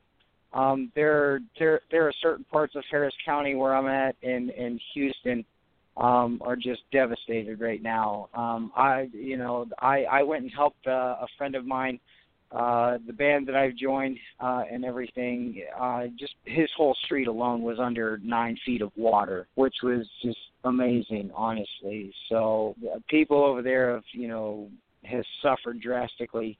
And, you know, God bless people like J.J. Watt for what he's done. I'm sure you guys have paid attention and seen the headlines of how much money he's raised, over $20 million, and everything like that. Most of the Texans, they had the one preseason game against Dallas canceled and everything like that. So most of the Texans could come back and, you know, spend time with their families and help out with the rescue, relief, and everything. But, you know, for us, like I said, there was a significant amount of water here, but it truly wasn't as devastating as what I've seen in the pictures in the news and the losses that were suffered with this. So, you know, I was kind of glad that I could help out a little bit, you know, during this whole situation and everything with what I was able to do. and everything like that. But, you know, there's still going to be, you know, a lot of rebuilding done for the next couple of years just because of how much water was accumulated. You know, it's not necessarily we got wind damage, it's just all water damage. So, I mean, there were freeways that were under 25 feet of water, you know, close to downtown and then the surrounding southern areas of downtown Houston. So it was a real eye-opener for me and everything like that. So, hell, I might have to get, you know, a case of MREs for the next time this happens and everything, guys, because, man, I was just, you know, just wasn't prepared for it. Good to have you back, Izzo. That's crazy. And I think the last stat I saw, and this is the last thing I'm going to say, I think the last stat I saw was J.J. Wasserman had raised for $37 million. I think it was the last figure I saw. But, yeah, I do agree what he was able to do and everybody that got involved with that. Definitely a lot of respect. I think that's the best word I could use. And the crazy thing about it, all of it was Baylor University, TCU, most of the Texas college places around here, College Station, University of Texas, you know, they were all shipping in their, you know, their 18-wheel trucks full of supplies and everything like that. So, you know, help has really come from everywhere, you know. And the thing is the really cool thing is you see J.J. Watt at random pickup points for supplies and everything like that. He's signing autographs. He's taking pictures. He's helping unload the trucks. He's meeting the families. He's hugging them and everything like that. You know, and it's not just him. You know, you see guys like Jadeveon Clowney was there, Brian Cushing, Hopkins. You know, these people, you know, they really have a strong bond with each other. You know, it's really cool to see because I'm like I said, I'm only used to blizzards, so I can shovel 5-6 feet of snow without a problem and stay warm. But you know, staying dry was kind of a question and everything like that. So you know, it's really cool to see the help come from, you know, not only from the government and everything, but from the athletes that are in this area. It was just something very, very truly admirable and everything, and something that I truly respect the hell out of. Yeah, you're like me as being from the East. If you see a lot of water, it's generally frozen, you know. Exactly, you know, and you know, you could skate on it and everything if it's cold enough, but you know, but it you know, like I said, it was a real eye opener, and I'm really glad that, you know, the you know, the loss wasn't as worse as it was and everything like that, because there were some sad stories down here and everything, and you know, I can remember not being able to sleep because it was nothing but helicopters from Chinooks to life flights to Blackhawks, you know, rescuing people off their roofs and everything, and then that was only maybe 10 minutes away from my house. So, you know, and it was just something truly amazing. Yeah. But anyway, that's not, you know, that's in the past now. We are back. We are in preseason mode. I hate to say it, Jay, but the Blackhawks seem to be all over they were all over the Jackets tonight. But I am kind of rewatching the second preseason game with Vegas and Colorado, and from what I'm seeing, it looks like Colorado's down 3-0 to Vegas right now. So we are in training camp. We are in preseason mode, which only means we're only a couple weeks away from the start of the NHL season. And I think the biggest thing so far is the big rule change that we've had regarding to offside reviews, not goalie interference or you know, reviewing a questionable goal. This is just strictly offsides. From what the meetings consisted of is a rule change. Instead of trying to cut, they want to cut down on the reviews for the offsides and everything. So if you are, if a team does go and move forward to challenge an offside play and they lose that review, there will be now a 2-minute penalty to serve. If you win the challenge, you know, nothing's going to happen. You're not going to be reprimanded. It's only if you lose the change. So I think that is the biggest rule change that we have had so far in the last, couple of years, except for the 3-on-3 overtime and everything like that. So this is going to be something new and interesting to see, really. Just because the game is so fast-paced, it's kind of hard to keep track of where you are on the ice sometimes, giving certain direction of a play. So that's going to be something to really keep an eye on this season. Yeah, to me, when you had told me about it and we go over it, and I guess it was like a week ago you mentioned it to me, and I went and looked at it, and I was saying to you about the app that I had and everything else to get us through the season, or to get me through the season a little bit more. And I went and looked at it, and it was interesting because to me, and again, we say different things about different rules like NASCAR and what stages is going to mean, and we'll see what happens with this.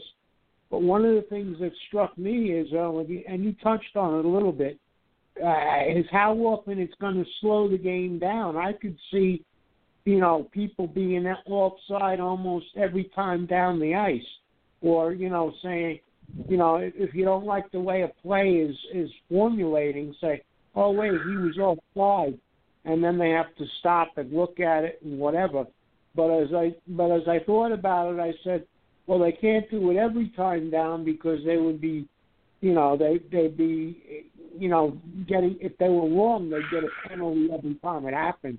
So you wouldn't want to call basically every play or challenge every play either. Yeah, and I think the thing, and you're definitely right about that. Most of the time, you would that I would see an offsides, review to be called is when a goal is scored. And that was most of the highlights that you would see on, NHL Tonight or something like that, ESPN maybe. And, when you really look at an offside review, two things have to occur is, at least one part of his skate outside the blue line, before he enters. And then the other question is his skate, are his skates touching the ice to therefore, legitimately review the call or uphold the call. So, there's a lot of there's not that many factors that go into it, say like maybe football with a catch or anything like that. Those are the main two things, and those things can be kind of hard to, really hard to try and comprehend and understand. It's very hard, especially with the camera angles. You can generally tell when a skate is on the ice and everything like that. It's really hard to judge if a skate is being dragged, or if it's off the ice completely. That's something that really has to be, really looked at and everything like that. Right. Well, hopefully it doesn't slow the game down all that much, but like I said, I don't think it'll slow down, the review time, but it'll cut back the amount of times a coach will try and challenge an offsides play or anything like that, because generally you don't see an offside call, being called unless a goal is scored. That's the big thing. If a goalie stops the puck, they're not going to waste, a chance to say, oh, hey, this play was offside. All it's going to do is move the face-off, 50 feet back or whatever. So, it's only when goals, I think, are that are going to be scored, and some of them are pretty blatant, and like I said, it's just a fast-paced game. Sometimes it's kind of hard to, trust your feet and look at the player with the puck and try and decide what play to make and everything. It can catch up to you. It's very far and few between, but that's why they play professionally and everything like that. So, I don't think it's going to necessarily shorten the game when a call is reviewed, but it's gonna cut back on the the attempts to review it and everything like that. So if a coach is going to squander there for 30 or more seconds trying to decide what he wants to do, at that point I would just muck the poker hand. It's not worth it. You know, you don't get any value out of it. You know, but if it takes you less than 15 seconds to really, you know, decide, then yeah, go ahead, give it a shot. You know, you never know what might happen and everything. You might, you know, catch something on the second watching of it that you didn't pick up the first time. So, I mean, it's all about value, really. And, you know, it's similar to poker, and that's pretty much what it's going to boil down to. You know, if you don't know within the first, like I said, 25, 30 seconds, then don't even worry about it, because it's not necessarily to put your team down, you know, at a point or anything like that, especially when if the game is close. You know, if the game's like 4-0 and you're the losing team, you know, no need to really help them try and pad their stats, you know. So exactly. And it's it can come from different ways. Yeah, it's strategic. Like I remember thinking the first time timeouts were used, coaches were saying we have to pick and choose the time we want to call a timeout. You know. And it's unique because the NHL only grants one timeout. You know, it's not like basketball where you have 70 bajillion timeouts, and you know, in football where you have 3 timeouts a half and everything. You know, you get one. Right. You know, and it doesn't matter. You know, you get one, and that's it, and that's for the whole game. You know. Did you say 70 bajillion? Yes, I did. Yes, I did. I just make sure I heard that right. So, you know, it's a gamble. You know, it's really a gamble. But, you know, it would have been, you know, it's worth it when it's only a timeout, because sometimes most teams, they don't necessarily use a timeout unless, you know, you're down by 1 or up by 1 and you're trying to come up with a play and everything like that, you know. But for the most part, you know, it's all about value now, because it's not your timeout up for bid. It's a penalty, you know, and those cost more than anything, really, you know, because you're giving you're giving the other team a man advantage for 2 minutes. You know, it's going to be it's going to be one heck of a whirlwind. So I'm going to be really paying close attention to that throughout the season and everything like that. Right. It'll be interesting to see how it's used, how coaches use it, and you know, what they go into it with. I feel, in my opinion, Mike, I think we're going to see it more towards the end of the season when playoff races are going. So I'm expecting more in like February, March, and April. You know, I'm going to expect to see a lot of that. You know, a lot of that really happen in the later middle part of the season and everything. You know, just before the trade deadline. So we're going to be seeing a lot. I think we're going to see a lot more of that. And everything, especially, you know, with the 3 powers in the East between Columbus, you know, Pittsburgh and Washington. And then, you know, over in the West, it's going to be something pretty interesting to see in the Central, especially since Dallas is reloaded. You know, Nashville had their cup run and everything like that. You still have Chicago and you still have Minnesota. So, you know, like I said, February, March, and April, that's probably where I would, you know, pay attention the most, because that's where I believe that we're going to see a lot of these reviews being used and everything, and seeing how they work out and everything like that. So yeah, where playoff appearances are in the balance. Say you come down to a game where you either make the playoffs or don't. That's when it's going to be. You know. Yeah, I mean, you have to, and that's when you're going to have to take that shot. You know, whether you're just going to bite the bullet on that one. You know, whether it's a dud or if it's live. You know, it's a double-edged sword that these coaches are going to have to play with. You know, and with the sleeper teams that, you know, have really kind of reloaded. You know, Arizona in the West and Carolina in the East and everything like that. You know, it's going to be something pretty interesting to see. So, you know, Cam Ward a couple weeks ago has accepted the backup role to Scott Darling, who was, you know, acquired from Chicago and everything like that.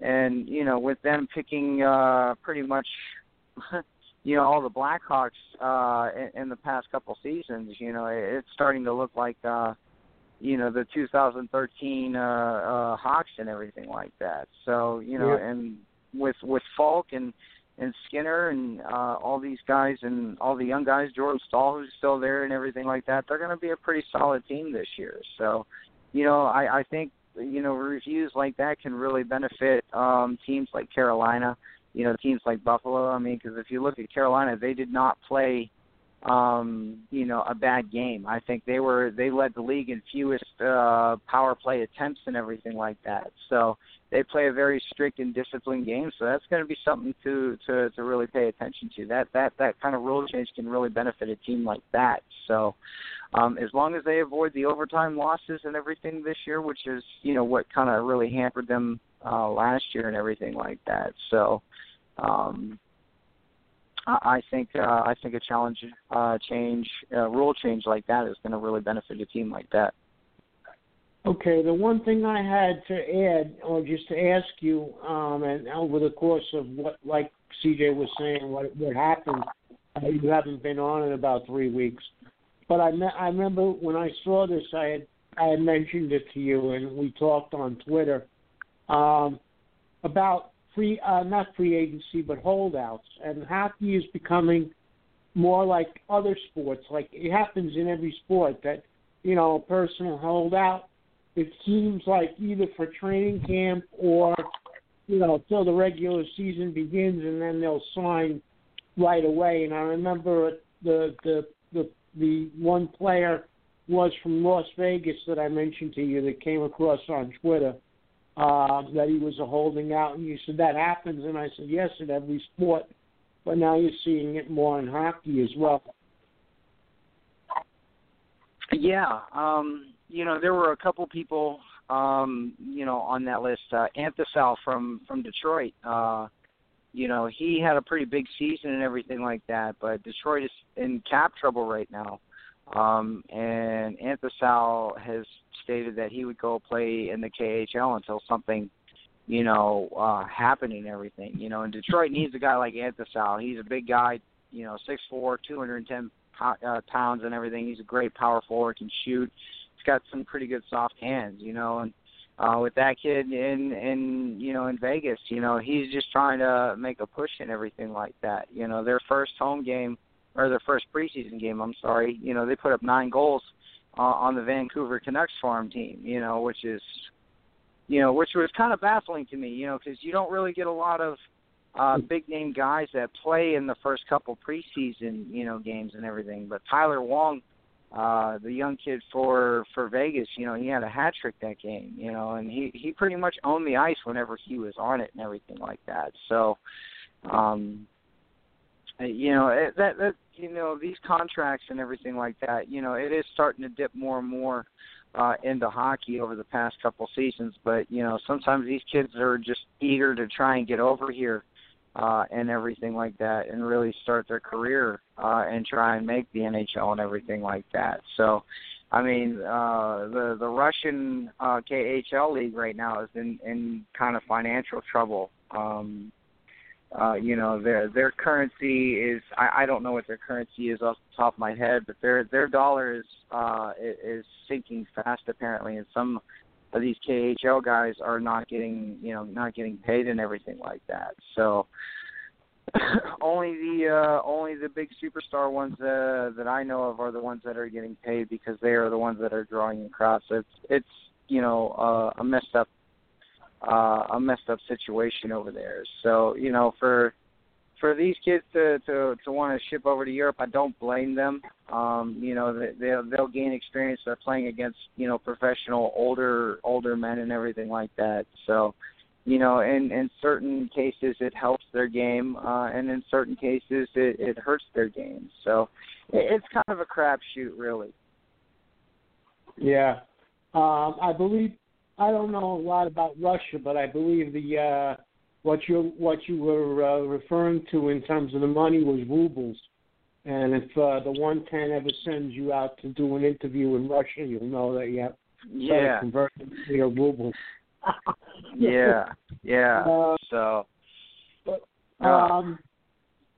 But as far as are there any surprises heading into the season, and as far as what's transpired, or pretty much going into the regular season, it's what was expected? Well, the biggest topic right now is the Olympics and everything. So, there was a big statement released by the Washington Capitals from Alex Ovechkin,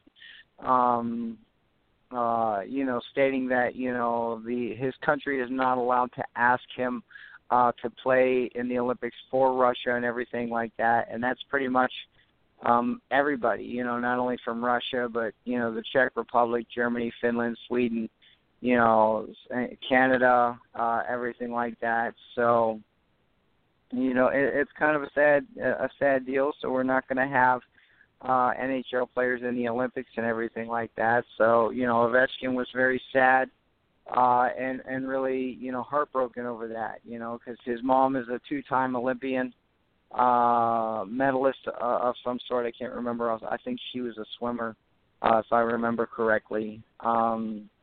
So him playing in the Olympics was, a lifelong dream of his, and he wanted to win the gold, which, they haven't done yet. But I thought at some point in time that Russia could dominate, Olympic hockey again, especially among the professional ranks and everything. So it's a big reason why Ilya Kovalchuk has not come back into the league, because he wants to play for Russia. Ryan Malone, who is a Pittsburgh boy, played in Pittsburgh and also with Tampa Bay, is trying to make a comeback so he can participate in this Olympics. He's been out of hockey for 2 years, so I think we're going to see a lot of surprise people for Team USA and everything like that to try and put an Olympic roster together, which is something we will touch further on as the months go by here until February. Right, it'd be like the Miracle on Ice team all over again, back to amateurism, as it were. Yeah, it could definitely be something like that. I don't think it'll have the same, value as what the 1980 team. I mean, for heaven's sakes, I wasn't even alive, and I would have loved to have been, been in that point in time and just to be able to watch that game. So, I've watched it on ESPN Classic, and I've watched it on YouTube and everything like that, and actually got to watch some of the actual game films and everything like that. So, it must have been something special to be a part of and everything like that, especially the turmoil that, the whole entire world was at that point in time and everything, and the morale of the United States. So, when you see those countdowns of ESPN, the greatest sports moments of all time, and that always pops up number one, it just, that kind of just brings a tear to my eye, because it's the only hockey related, thing on the countdown, because everything's baseball, football, basketball, and you see 2-3 different types of plays from or games from each sport, and then there's just that one hockey game, and it was the 1980 game. So, it's something pretty cool. That must have been pretty cool to be at and to watch and everything like that. So, I'm always a big fan of Olympic hockey. I think it's the best part of the Winter Olympics, except for curling. And yes, I do love curling. I think curling is an amazing sport, and it takes second place. But the Olympic hockey is definitely going to be, my number one for the for the Winter Olympics and everything like that. Right. Well, CJ kids me about my age, but I actually saw that when it transpired on ABC. So I'm old enough to have watched that, not in person, but I lived in New York at the time. So yes, that was interesting to say the least. But anything else you wanted to bring up that we can wrap this up? Well, like I said, follow me at 110 Puckhead.